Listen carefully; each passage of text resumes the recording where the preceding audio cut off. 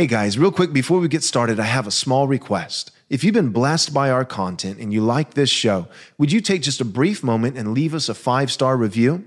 This is quite possibly the most effective thing that you can do to ensure that this content gets out to as many people as possible. Thanks. All right, welcome to another live episode. I'm going to be giving you my personal thoughts on the recent documentary that came out of the Daily Wire by Matt Walsh called What is a Woman? What is a Woman? A lot of guys have been talking about this, giving their reviews. Lord knows that no legitimate film critic is going to review the film because they don't want to give it any credibility or even acknowledge it whatsoever because well, they can't actually answer the question. Hollywood is woke. Hollywood has completely hopped on board the LGBT, LMNOPQ plus agenda on board that train. And so they have nothing to say on the matter. They don't want to dignify it with any kind of response. But a lot of conservatives, people at The Blaze, people at Daily Wire, people all over the internet are giving their 2 cents. And so I'm going to give you mine. The first thing about the documentary that I'll say is this. I think that it is a much needed documentary. This topic has to be addressed. This is one of the things that we're called to do in Scripture. So in the Proverbs, it says, do not answer the fool according to his folly, or you will become like him.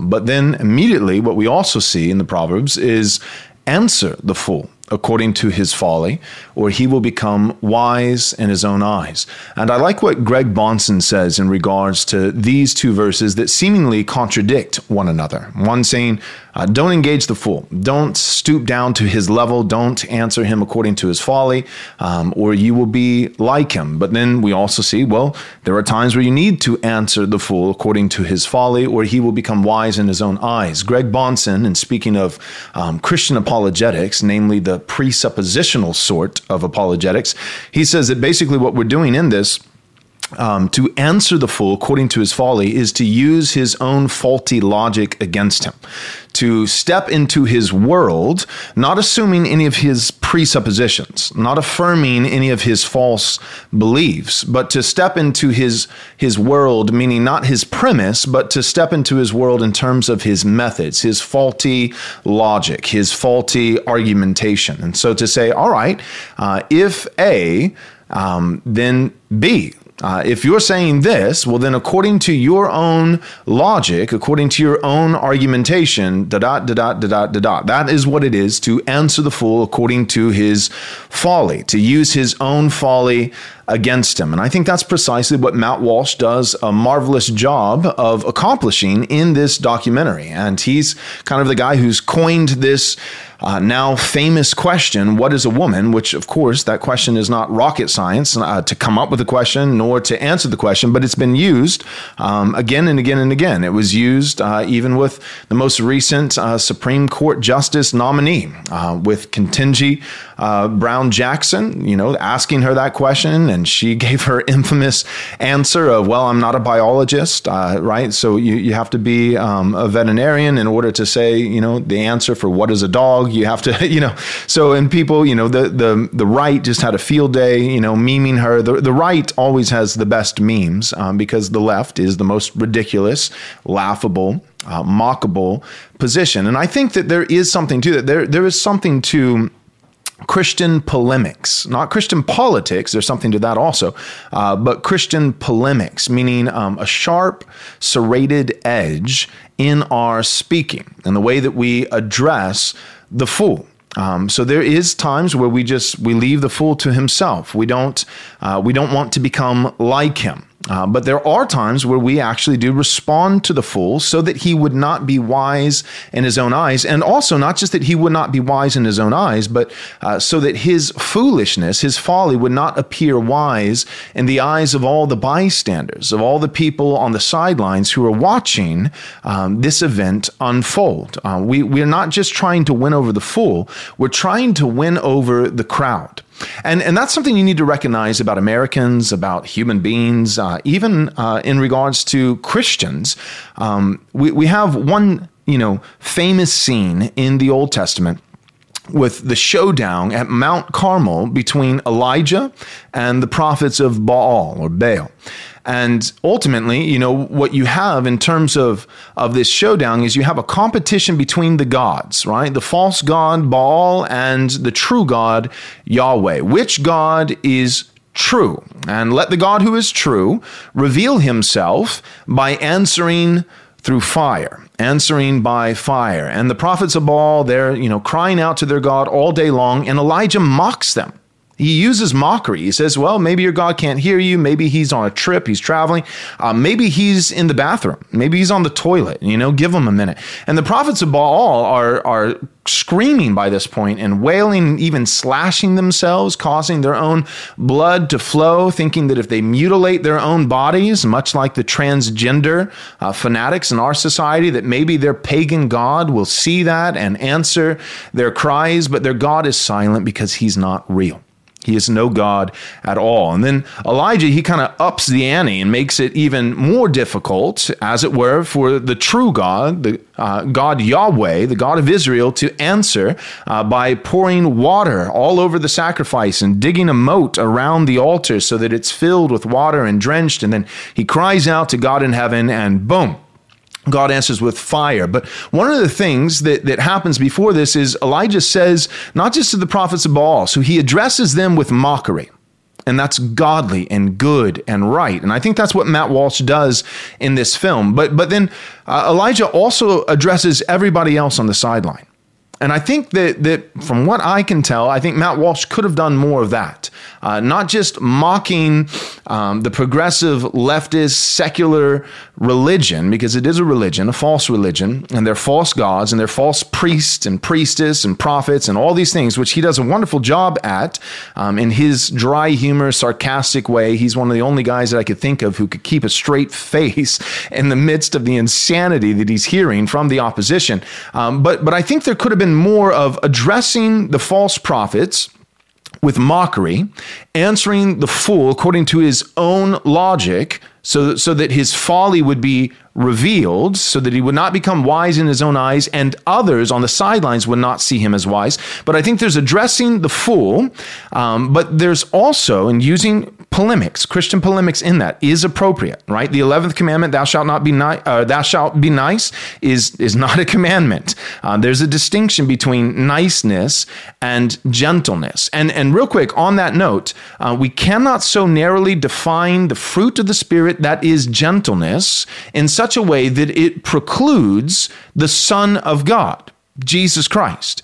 Jesus Christ was full of the Spirit. He had the full measure of the Spirit at all times. And the fruit of the Spirit, it's not like a toolbox where you take out a hammer for this event, for this particular task, and you put it back in, and then you grab a screwdriver, right? So I'm going to use love here, and then patience here, and then gentleness here. No, the fruit of the Spirit is more so like using actual fruit in the illustration.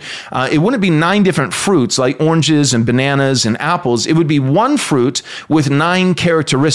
And it's not an exhaustive list, but certainly there cannot be less than the 9 fruits, characteristics, evidences, proofs, signs of the Holy Spirit. Meaning that if somebody has the Holy Spirit, especially if somebody embodies the Holy Spirit in full measure, as Christ did in his earthly ministry, then all 9 characteristics, all 9 fruits, evidences of the Holy Spirit are going to be evident.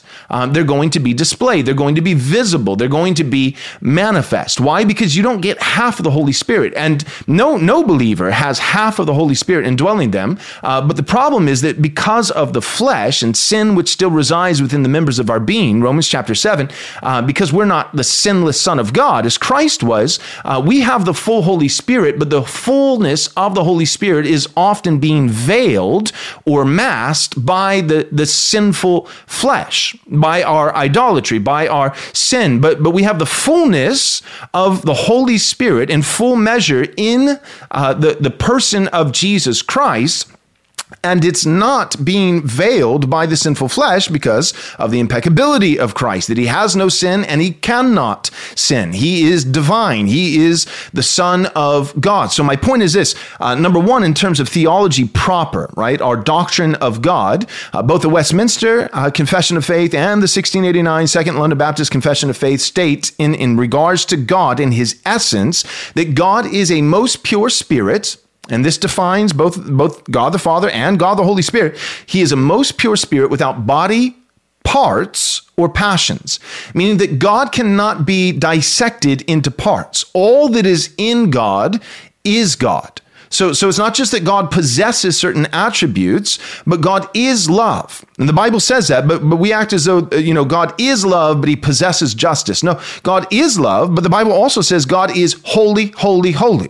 Right? We try to make this particular attribute of God, namely love, trump all the other attributes by saying, well, the Bible says that God has other attributes, but the Bible only says God is, ontologically, God is love. Well, that argumentation doesn't work. That's faulty hermeneutics. One, because it's a false statement.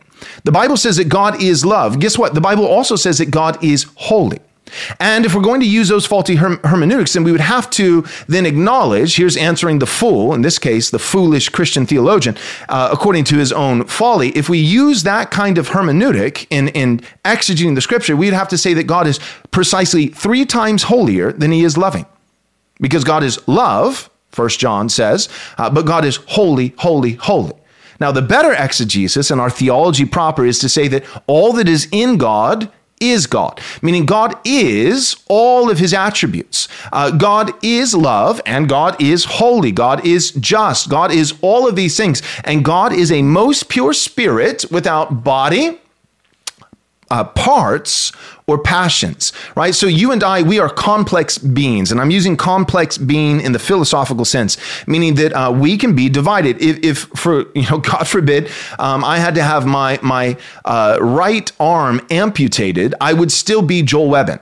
But there is no part of God. He is a simple being in philosophical terms. There's no part of God that can be severed or taken away from him. So God is not gentle at times, is what I'm saying, and then patient at other times. No, God is patient, love, peace, goodness, faithfulness, all these things all the time. These are the fruits, the evidences, the visible manifestations of God. And the Holy Spirit is God. So those who are indwelled by the Holy Spirit will have the fruits of the Spirit. And the only reason they are not visible at times is one, because beauty is in the eye of the beholder. Those who are onlooking, who are witnessing the fruits of the Spirit, may not be regenerate themselves, and so therefore they may not equate the fruits of the Spirit as the virtues that they actually are. They may see the goodness of the Holy Spirit as a vice because of their own wickedness, but also the fruit of the Spirit, it's present. It's there. You don't get half of the Spirit, part of the Spirit. You get all the Holy Spirit, but it is at times veiled because of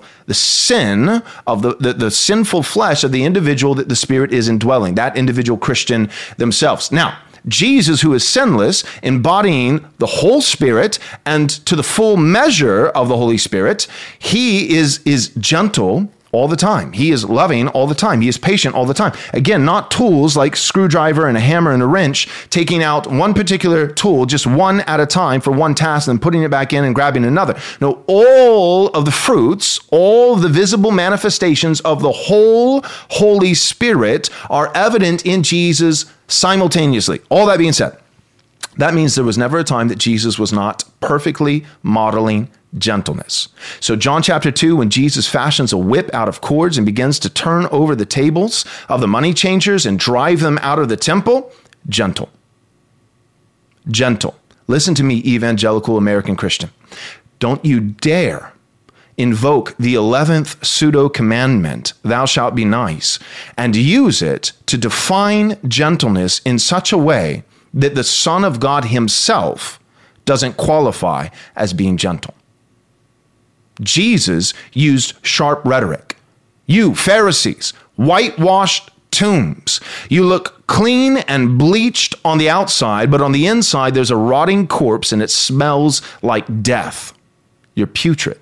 You clean the outside of the cup, but you leave the inside of the cup like a petri dish filled with bacteria and germs and disease. You're hypocrites. You put on a front, but it's not an accurate representation of who you truly are inside. Jesus uses this kind of polemical language. John chapter 8, you're sons of the devil. You are a chip off the old block. Children, one of the ways that you can tell who a child's father is that the child typically bears a striking resemblance to the father. Now, your father, the devil, he was a murderer from the beginning. He's a liar, the father of lies, and he was a murderer. And here you are bearing false testimony about me, lying just like your daddy, the liar devil, and you are seeking to kill me, trying to murder me, just like your father, the devil, who was a murderer from the beginning. This is the language that Jesus uses again and again and again. He is Jesus, meek and mild.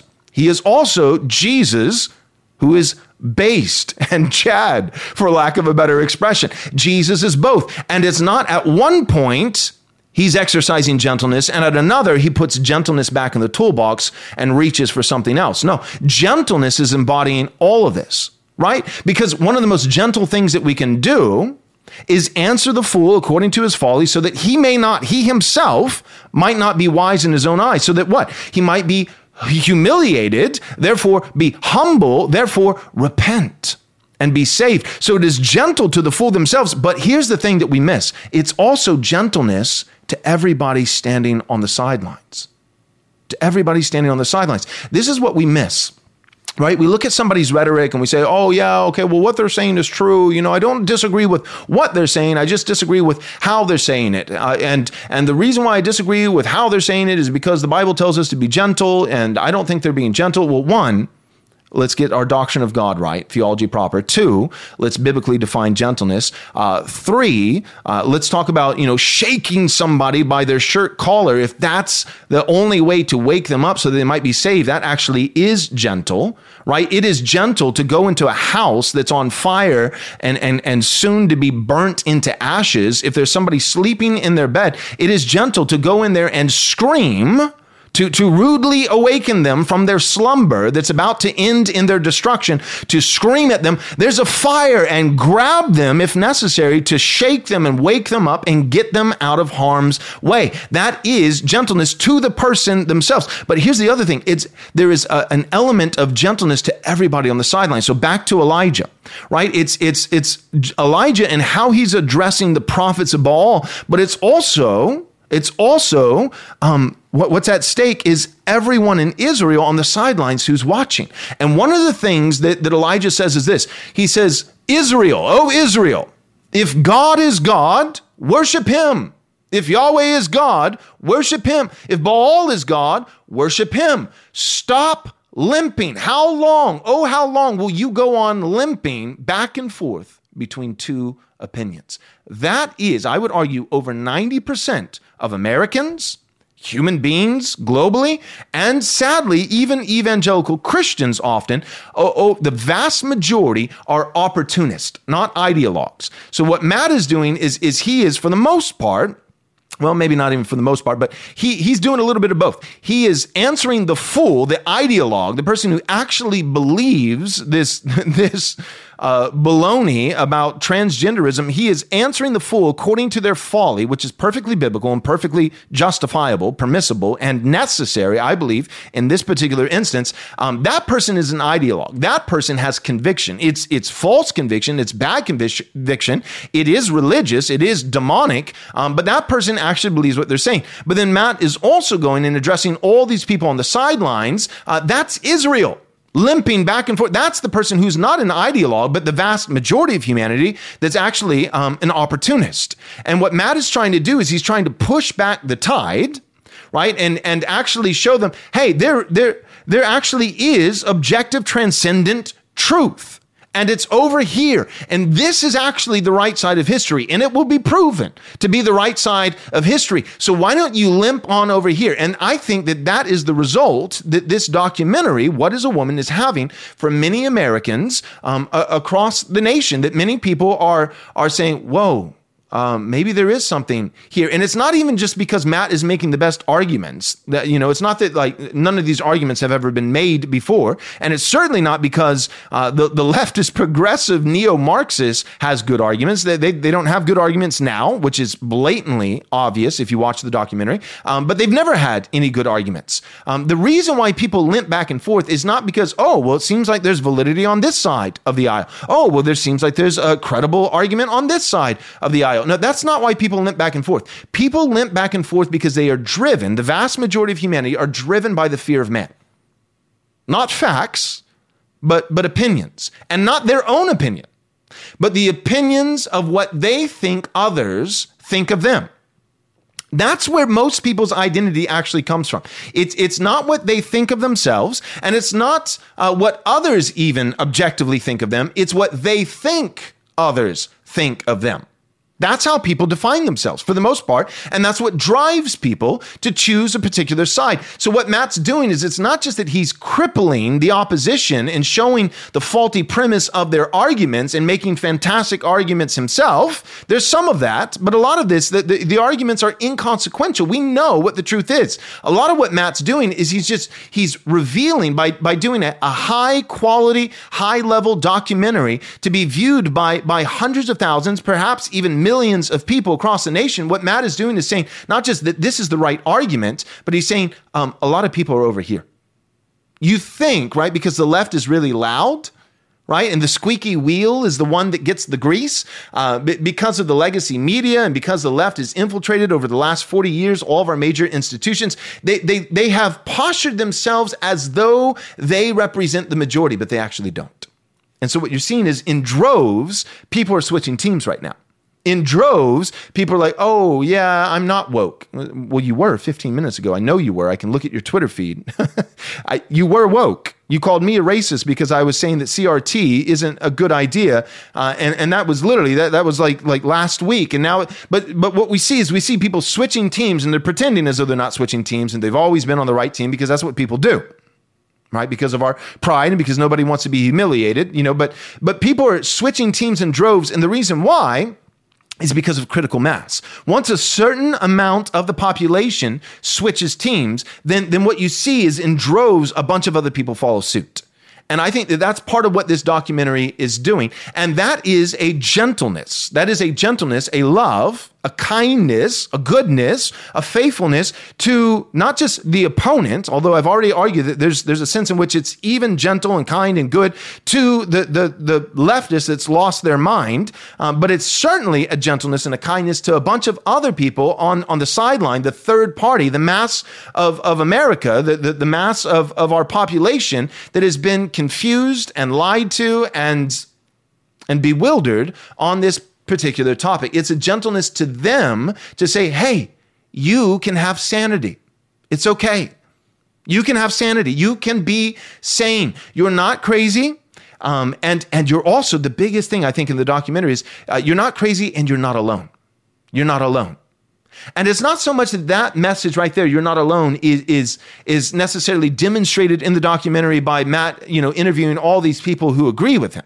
Right? Because that's not the point of the documentary. It's to interview a bunch of people who disagree with him, to show the fallacies, to show the foolishness of this foolish position. But even though it's not as though he's interviewing all these people who have the same correct view, but what he is doing by simply making the documentary itself and then it getting so much limelight and so much attention, he is showing the viewer of the documentary that if they have his position, the sane position, the right position, they are not alone. All right. So those are some of the good things that I like about the film. That being said, I think it was Jason Whitlock from The Blaze, Fearless. He said, not enough Jesus. And I would agree with that assessment because here's the deal. It's as though at some level, Matt is saying, look, this is an apple and apples are good. We need apples, right? American dream, apple pie, right? They go hand in hand. You're an American. You claim to like apple pie. You can't have apple pie without apples. Okay, but there's one other step. You can't have apples without orchards. and to say this is an apple is good, and we use apples and we like apples here in America, but to not mention apple orchards in a context, in a culture that is currently chopping down apple trees and burning apple orchards, I think that merits some kind of attention. That needs to be addressed. And I understand, I've listened to Matt Walsh and his response to that criticism and saying, well, I didn't think it would be taken seriously. That's the problem. I think that is the play that's been run for the last 40 years that evangelical Christians have bought into, is that we won't be taken seriously unless we adopt the left's premise, secularism, modernity's premise of neutrality. But that's a faulty premise. We can't adopt that. So here's the irony. In the very same way that I can't tell a man who is now identifying as a woman, I cannot address him as she, her, because that's lying to my neighbor, and I'm commanded by God to love my neighbor. So therefore, how do I love my neighbor? Well, one of the ways that I love my neighbor is not bearing false witness to my neighbor and about my neighbor. I cannot lie to my neighbor. There's no such thing, despite what J.D. Greer says about pronoun hospitality. That's an oxymoron. Pronoun hospitality is like saying jumbo shrimp. Right? That is an oxymoron. Take those two words, pronoun, hospitality. Well, the way he's using it, pronoun means the wrong pronouns, so lying pronouns, deceptive pronouns, and hospitality, which is meant to mean welcoming, warm, accommodating, loving. So basically, pronoun hospitality, if we define that, it means lying love, deceitful kindness.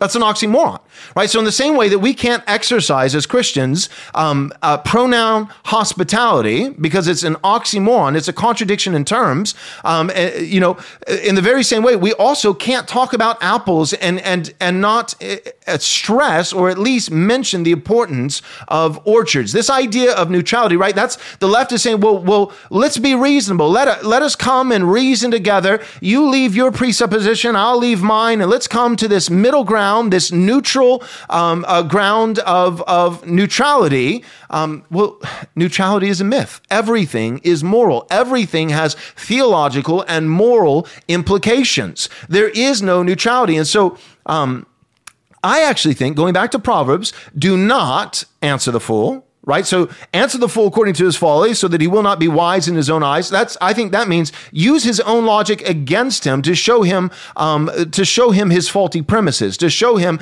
that his argumentation doesn't actually hold up, that he is effectively sawing off the branch that he's sitting on, right? That's answering the fool according to his folly so that he would not be wise in his own eyes. And as I argued already, so that all the bystanders would not think that he's wise to their own doom and destruction. But we also have in the Proverbs, do not answer the fool according to his folly, lest you become like him. I think one of the ways that the church has become foolish, become like the fool in answering them according to their folly, is by adopting the faulty premise of neutrality. Adopting the faulty premise of neutrality. Now, Matt Walsh, to his credit, he would say, look, I'm arguing from nature.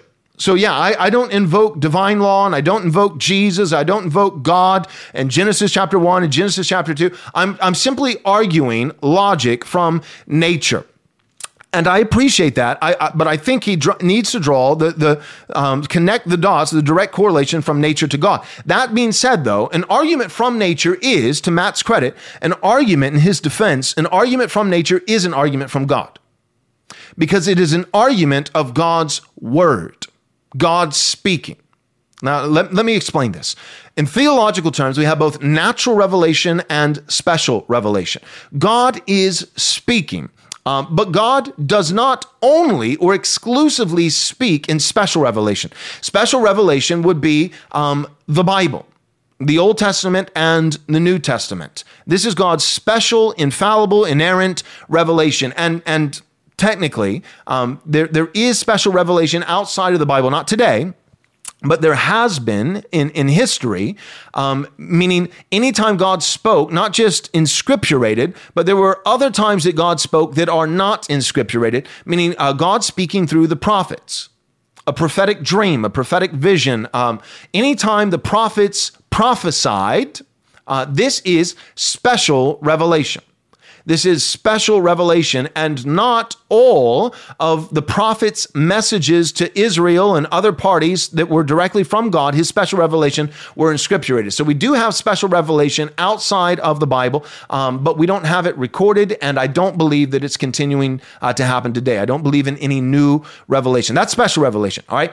Natural revelation is also God speaking. I can't remember the exact chapter, but I believe it might be Psalm chapter 16, but it talks about the skies, the heavens, but speaking of the skies, the skies, natural created skies, the clouds, the sunset, the sunrise, the birds flying through the air, the skies pour forth speech. They pour forth speech. Whose speech?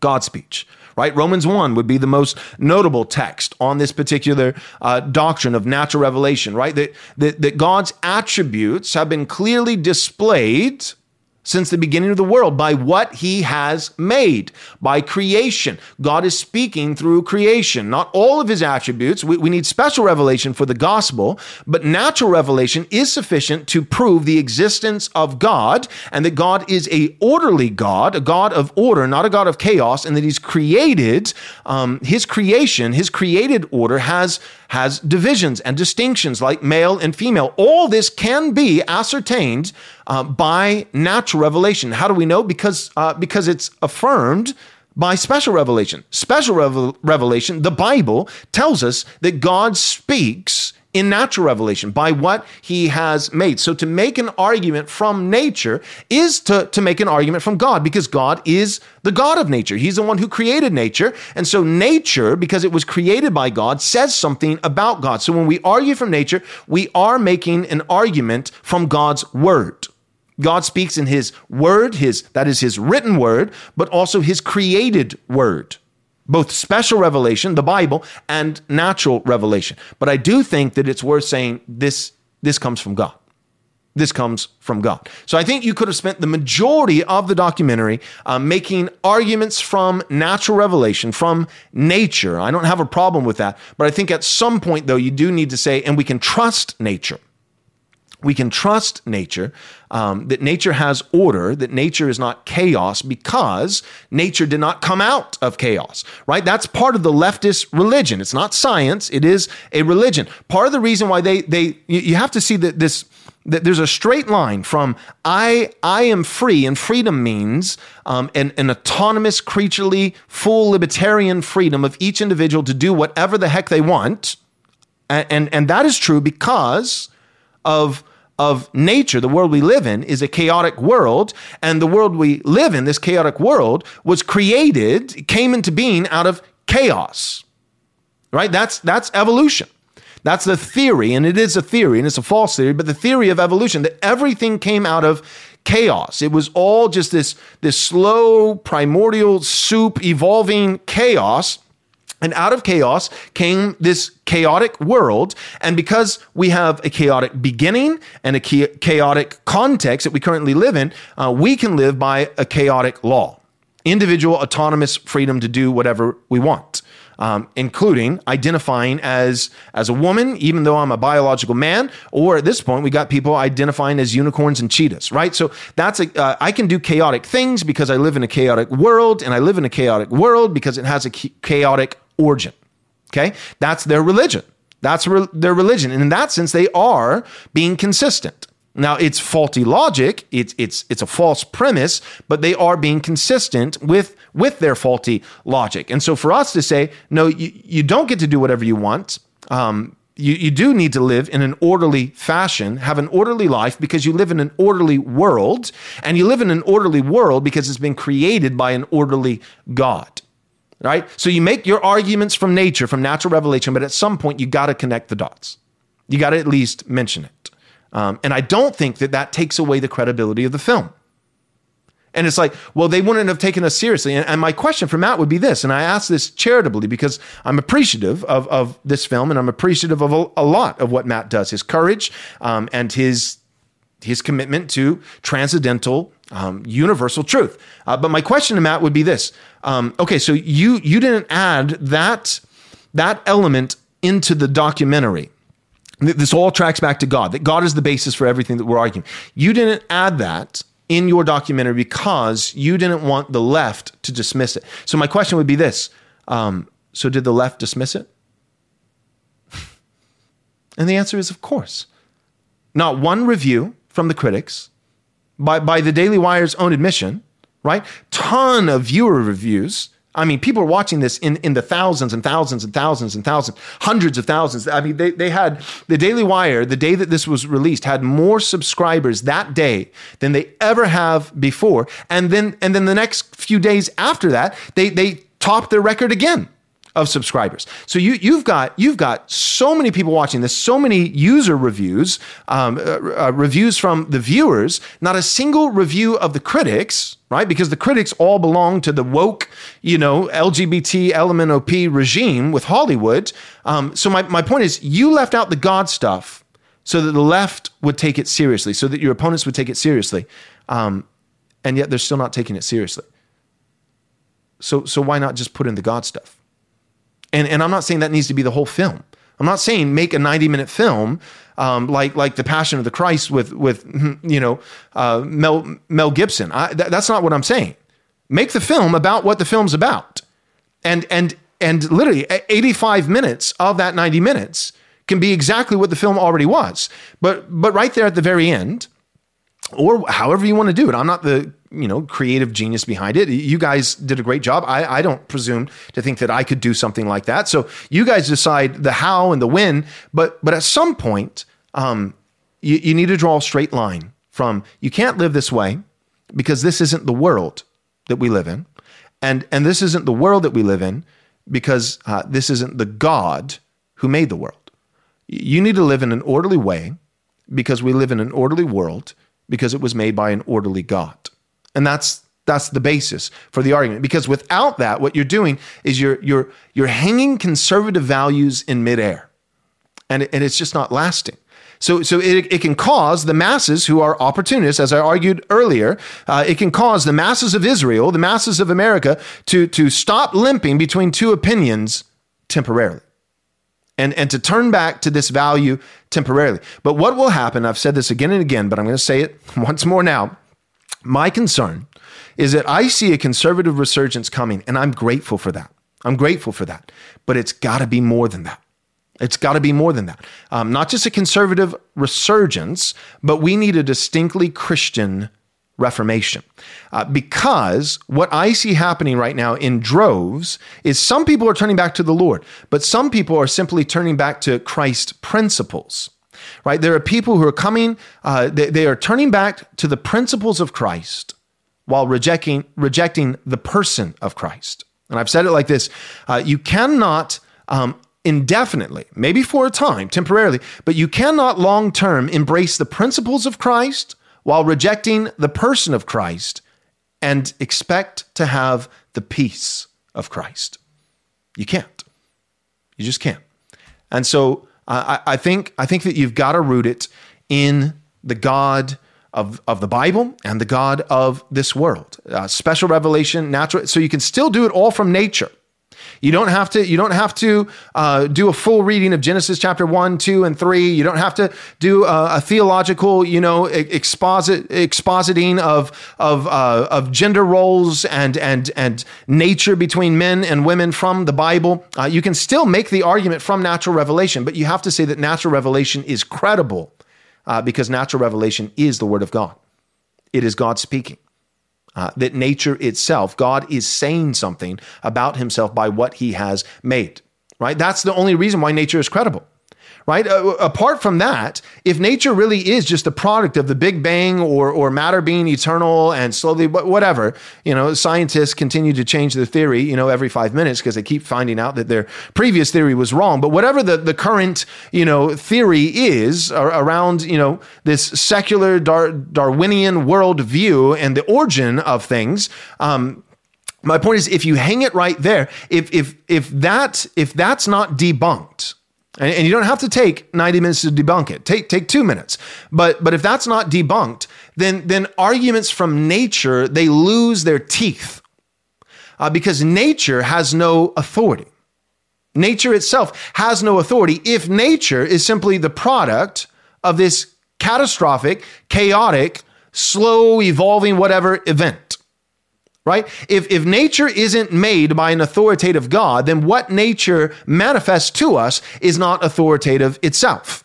And so you need to connect the dots. All right, I'm going to end with this, okay? So I debated whether or not to talk about this, but I think that it's worth talking about because now I'm directly speaking to the Christian, and I think I've been doing so all along, but for the Christian who's seeing the world lose its mind, seeing just the absolute insanity of these leftist, neo-Marxist, homo jihad regime that we have in our world today, and all the transgender madness and all these kinds of things, I want to encourage you with 2 Timothy chapter 3. This is 2 Timothy chapter 3, and this is precisely, here's the beautiful irony, the biblical irony that you'll see here, I hope. This is precisely the chapter that is often cited to say that it is the will of God. It's an inevitable reality that things will get morally worse and worse and worse until Jesus comes back. That it is the will of God. He has ordained that basically everything will just spiral downward until the return of Christ. I reject that. I am post-millennial. And so I want to show you from the text that premillennials love to quote how it actually points towards post-millennialism and how I'm encouraged with what's going on because I think the tides are turning, and I don't think they're just turning for a moment.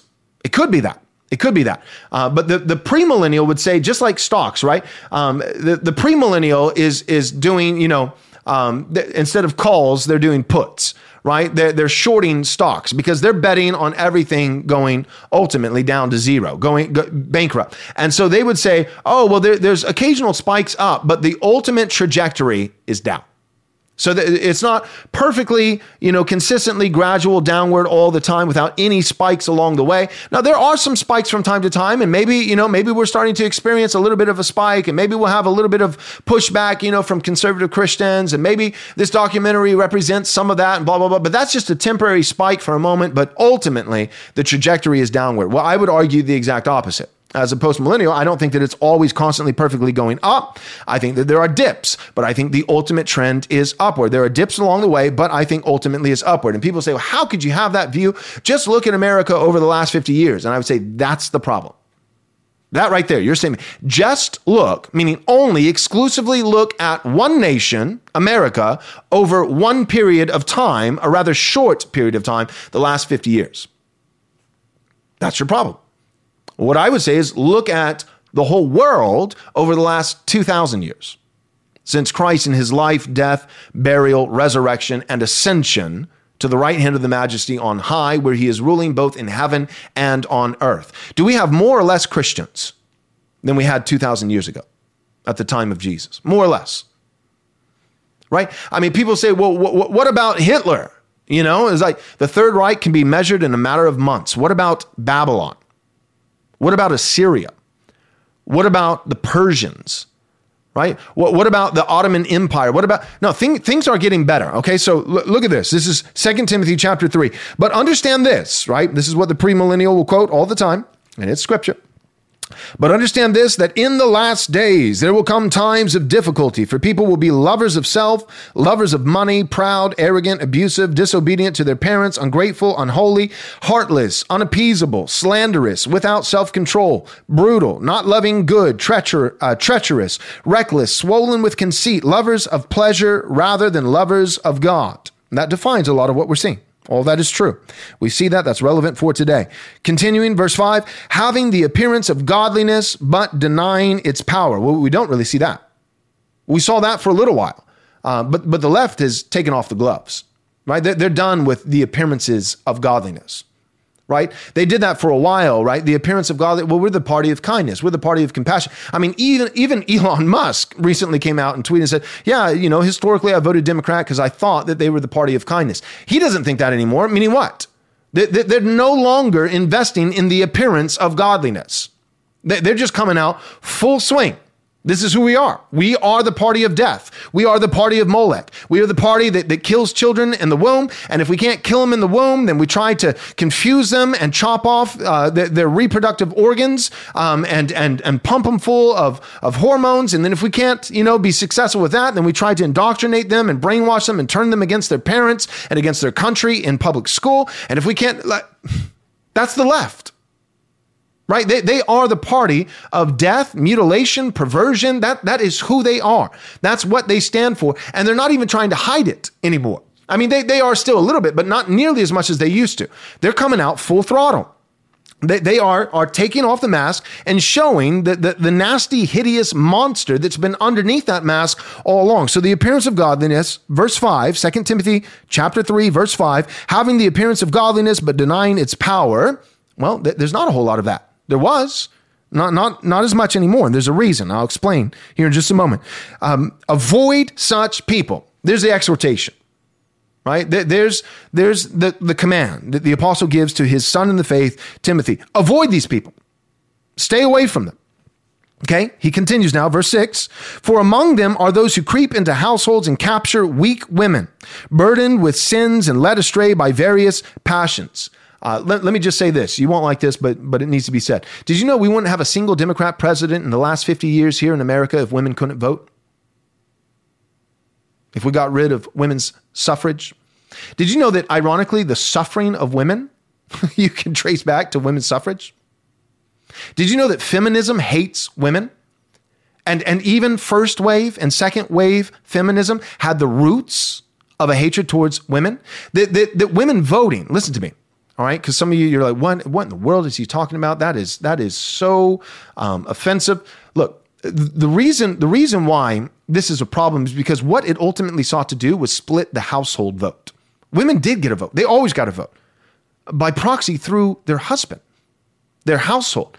And I know you want to immediately point to the exceptions, but we can't major on the minor and minor on the major. The exception is not the norm. The exception is not the rule. So yeah, there were some abusive husbands that didn't care what their wives thought and blah, blah, blah, blah, blah. Yeah, there have always been sinners in the world, in this nation and everywhere else. But men voting, and in large part, in that culture, men were married, right? They were voting for not just themselves, but for their wives and children. It was the household vote, represented by the federal head of the household, the head of the household, the man. But it was their vote, not just his vote. It was their vote. And he got the final say. Yes, he got to make the final decision on how they would vote. Just like Joshua said, as for me and my house, we will serve the Lord. Well, that man would say, as for me and my house, we will serve the Lord in every realm of life, including the civil realm, the political realm, and how we vote.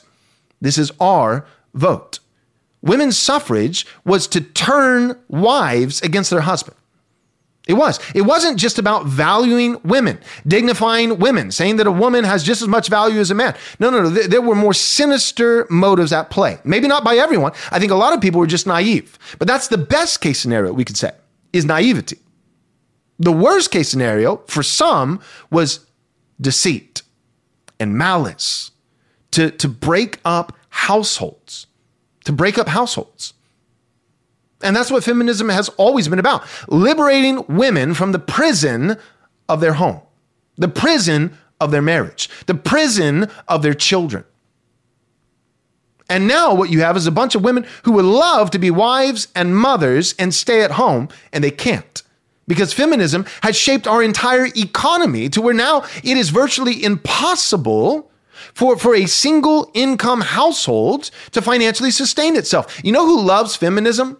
Wicked men. Wicked men. Righteous women hate feminism because of what it's done to them. Wicked men, who I would say were the origins, the inventors of feminism, they love feminism. Right? That greedy corporate employer, not that all corporate employers are greedy, but some are, that greedy corporate employer, he loves feminism because when a man comes into his office and says, I have a wife and 3 children at home and I'm not being paid a livable wage, he can now respond by saying, and what gives you the right to let your wife stay at home? Why doesn't she come and work for our company too? So I can give each of you half of a wage and get double the work. Corporate America loves feminism. Perverted men who want to have sex outside of marriage. They don't want to give vows to a wife, don't want to love a wife, want to sleep around and then leave her. They love feminism. And Democrats, Joe Biden loves feminism because he wouldn't be president if it wasn't for feminism. He wouldn't be elected if it wasn't for feminism. So back to the text. For among them are those who creep into households and capture weak women. Now, again, there are exceptions to the rule, right? Ali Beth Stuckey doesn't vote Democrat. My wife doesn't vote Democrat, right? There are women who are awake. There are women who can see. But by and large, I'm just speaking in general terms, right? There are some women who could bench press more than some men, right? Because there are some men who are weak and some women who are physically strong. But that's not the generality. That's not the norm. Likewise, in the same way that on average, in general, men can lift more weight, physical weight, than women, well, also in general, men understand politics and truth and vote better than women. And that's why God has given women to men to steward and love and nourish and cherish and lead. Adam was not deceived, the Apostle Paul says, but it was the woman who was deceived and became a sinner. Adam sinned, and I would argue from that, because he sinned with his eyes wide open, as it were, he was actually even more morally culpable. So he's not less sinful, he's more sinful. So this is not an argument about how women are more sinful than men. I'm simply saying that women are more easily deceived than men. And people don't like that. They're like, that argument died a long time ago with our soft, squishy complementarianism. We worked really hard to get rid of that notion. No, it's a reality. It's not a notion. It's a reality. We live in God's world. And God created women to have certain strengths that men don't have, like compassion. Women in general are more compassionate, more caring than men. But see, that's precisely why you don't want a woman on the Supreme Court. Well, what about Amy Coney Barrett? Yeah, praise God. That's great. That's great. But it's not ideal, right? So what does a woman do? If she if her, the way that God has created her and hardwired her, if she is more bent towards empathy, for instance, and compassion and sympathy and forgiveness and mercy and these kinds of things, right? This is why we send men to war. And what do we give to women? Children. Right? Because the qualities of women, that's precisely what young children need. Nourishment, kindness, patience, forgiveness, mercy. But what happens when a woman who would thrive as a mother is now using her maternal instinct, being guided by her maternal instinct with a child predator? Well, Ketanji Brown Jackson, that's what you get. Soft on perverts, soft on pedophiles, right? Why? You can say, well, what she's doing is wicked and what she's doing is sinful. And yeah, there is a sense of that. But also it's what we're doing by putting her in that position in the first place. She is treating this pedophile the way that a woman treats people, which means then what do? Surround her with the right people, namely her children. Her children. Because everything that Ketanji Brown Jackson, all the qualities and virtues, right? Because they're not actually vices. They're virtues misapplied. So they become vices. Or they create opportunity for vice. They're actual virtues, but misapplied. And they're misapplied because she's in the wrong context. She's in the wrong context. So let me go on. That was verse 6. For among them are those who creep into households and capture weak women, burdened with sins and led astray by various passions. Verse 7 now, always learning the truth. Always learning knowledge, yet never able to arrive at a knowledge of the truth. So it makes sense. They would fill the ranks of academia. They love learning. Oh, they love reading and writing dissertations. Oh my goodness, they love wearing robes and tassels and sitting in the seats of honor with all their documents and letters, in front of their name and all the diplomas on their wall behind them in their office and all these different things. They love it, the accolades, the praise. They love academics. They love learning. And they learn and learn and learn, but they never arrive at the truth. They never arrive at the truth. But here's where we get post-mill. Okay, so all that sounds pre-mill, right? All that sounds like these are the last days. These are the type of people that the last days will be defined by, marked by, and therefore things are just going to get worse and worse. But notice real quick, before we go to verse 8, notice none of that says the last days there will be progressively more and more of these people. See, that kind of messed you up, huh? Right? See, that's what we call eisegesis. That's because you watched Left Behind growing up in your youth group and your youth lock-ins, and so all of a sudden you have a presupposition that you may not even be conscious of, and you're reading it into the text, not reading out of the text what God actually says, but reading into the text your foregone conclusions, your presuppositions. See, you read the first 7 verses, 2 Timothy chapter 3, verses 1 through 7, and you immediately input that the last days, what we'll have is progressively more and more people who look like this. That's not what it says. Well, first, what does the last days mean? The last days is simply a label, a placeholder for the entire church age. It's not the last days, meaning the last 2 years before Jesus' return or the last 10 years before Jesus' return. Get the dispensational presupposition out of your head for a moment. No, the last days means all of the time, the church age in between the ministry of Christ, his first coming, and his second.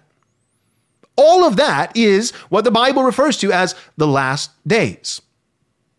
All that. So far what we've had, just getting real practical here, 2,000 years of last days. And all that's being said by the Apostle Paul to his son in the faith that he loves, that he wants to persevere, is he's saying that during this time period, which for us, we now know has gone on for at least 2,000 years and is continuing. We don't know how much longer, but it's not over yet because Jesus hasn't returned yet. All that Paul is saying is that during these last days, however long these last days last, you can be sure that there will always be this group of people. People like this. And these people will go from bad to worse. So there is a progression in the text, but it's not a progression of a numerical growth, that there will be 10 people like this, but as we get further in the last days, there'll be 100 people like this. That's not what's said. What's said is that there will be bad people during the last days. From the first coming of Christ to his second coming, there will always be some bad eggs. There will always be some bad people. Sometimes more bad people, sometimes less bad people. Not in a gradual progression, but sometimes more, sometimes less, under the sovereign plan of God. And these people, the individuals themselves, throughout their lifetime, will go from bad to worse. These people will progressively become more immoral. And that's actually, now that we're ready to read on, verse 8, that's actually a good thing. The individuals, it's not a progression of there will be more and more bad people. No, there will just always be bad people, and the bad people themselves will get more and more wicked. And that's actually hopeful. That actually plays into the post-millennial eschatology, believe it or not, ironically. Verse 8, just as Jannes and Jambres opposed Moses, so these men also oppose the truth. Men corrupted in mind and disqualified regarding the faith. That's what you see in Matt Walsh's documentary. You see people opposing the truth. People who are disqualified. People who have no basis for their opposition. People who can't answer the most basic question that any conservative political pundit could come up with. What is a woman? What is a woman? It's not that hard. No, you do not need to be a biologist. My 4-year-old and 2-year-old daughter can answer this question.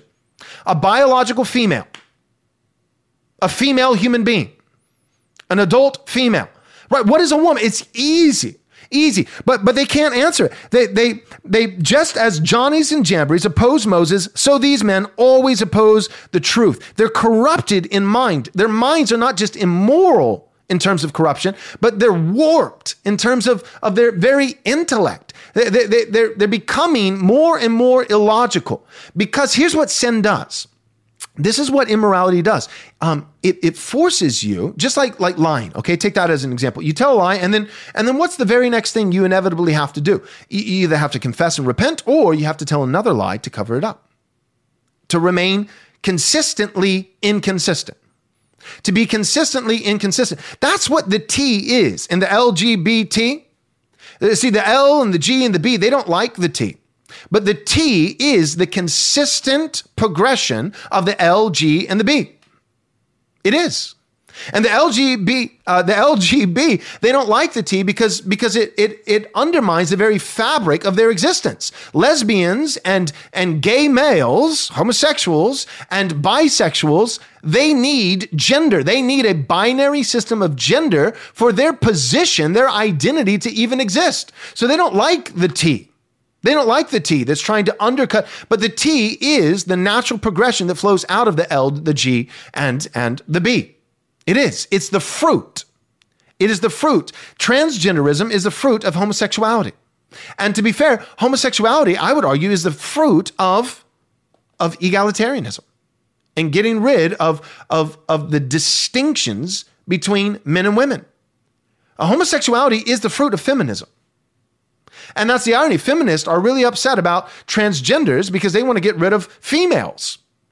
Right? Feminists are really upset because now hulking dudes like Leah Thomas are taking all their trophies and competing against girls. But transgenderism was always going to be the end result of feminism because feminism denies and defies God's design for men and women. It says that there's really no difference between men and women. And transgenderism just takes that premise and says, okay. That's all it is. It's just taking the feminist premise that anything you can do, I can do better. I can do anything better than you. Good, then we don't need female sports. That's all it is. It's just the logical conclusion. It is being consistently inconsistent. You can't be partially inconsistent. If you want to be partially inconsistent, then you need to be consistently inconsistent. Right? There is no halfway house between Christ and chaos.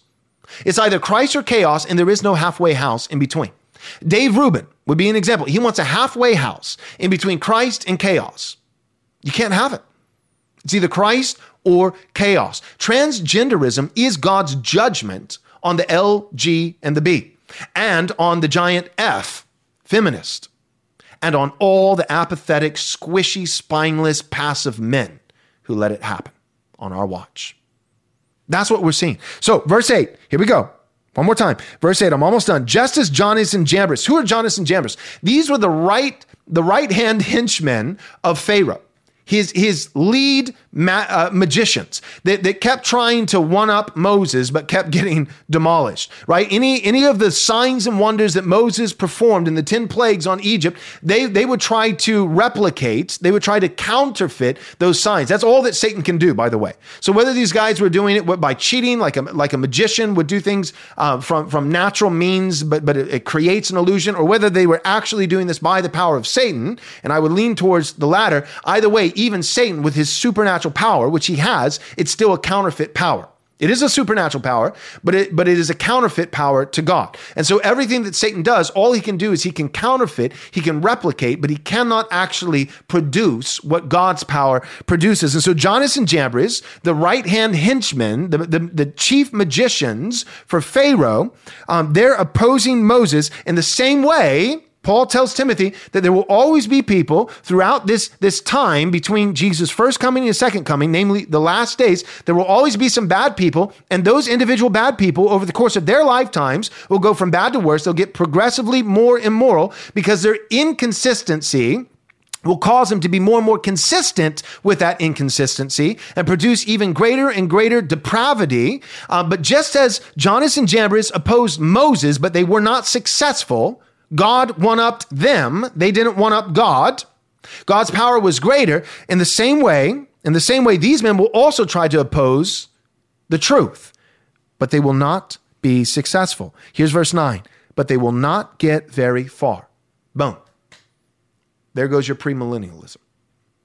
Because the whole basis is things are going to get worse and worse. The last days, Joel, look, we know we're living in the last days right now because there are people who are disobedient to their parents and ungrateful and unholy and heartless. And There have been people like that for 2,000 years. Well, there are rumors of wars in Ukraine. There have been rumors of wars for 2,000 years.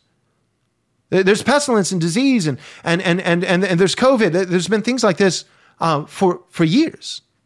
There's always been these things. Always, right? And so with this, people say, well, there's always been these things. But look at verse 9. Verse 9, here's the final nail in the coffin. Here's the crescendo where Paul peaks, where he climaxes. He says, but they will not get very far. So he doesn't say things will get worse and worse and worse and worse, and more people will join them until eventually it's everybody except for this small little remnant of Christians. But Jesus will come back, and in the bottom of the ninth, right before Christians tap out, Jesus will save them after a 7-year tribulation, or right before it, or in between. Pre-trib, mid-trib, post-trib. That's not what it says. It says these men will not get very far. Why will they not get very far? For their folly will be plain to all. That brings us right back to Matt Walsh's documentary that I think in large part was fantastic, and I appreciate. They will not get very far, for their folly will be plain to all, as it was with those two men, Jannes and Jambres. Jannes and Jambres, it's not just that they didn't beat the God of Israel. Their power, their counterfeit power, demonic power, was insufficient, was inferior to the power of the God of Israel. It's not just that they didn't win. They were publicly humiliated. It's not just that they didn't win and they knew it. They knew that they had lost. Everyone knew they lost. It was plain to all. They didn't get very far. But notice what the text says is it doesn't just say, hey, they'll be unsuccessful. These wicked people will be unsuccessful in their opposition to the truth. It also says not only will they be unsuccessful, they not get very far, but it says, and their folly will be plain to all. And that's exactly what this documentary does. What is a Woman by Matt Walsh with the Daily Wire? What it does is it doesn't just make sure that these radical, child-hating, religious, pagan leftists don't get very far, that they don't succeed, but it answers the fool according to his folly, so that he's not wise in his own eyes or in the eyes of anybody else. It takes his folly and it publicly displays it so that his folly is plain for all to see. And we need more of that. We need more widespread, publicly viewed, massive pieces like this that take the folly of those who hate Christ and make it not only plain to them, but plain to all. They need to be mocked, publicly mocked. That way, Israel, in our case, America, no longer goes limping in between two opinions. But here's the deal. The two opinions, it can't be chaos and conservatism. It's got to be chaos or Christ. So take 2 minutes, Matt, in your next documentary and draw the line to Christ. Other than that, well done. All right, thanks for tuning in. I hope this has been helpful. Thanks so much for listening. But real quick, before you go, do us a small favor, take a moment and leave us a 5-star review if you enjoyed the show. This is undoubtedly the best way that you can help us get this biblically faithful content to as many people as possible. Thanks so much.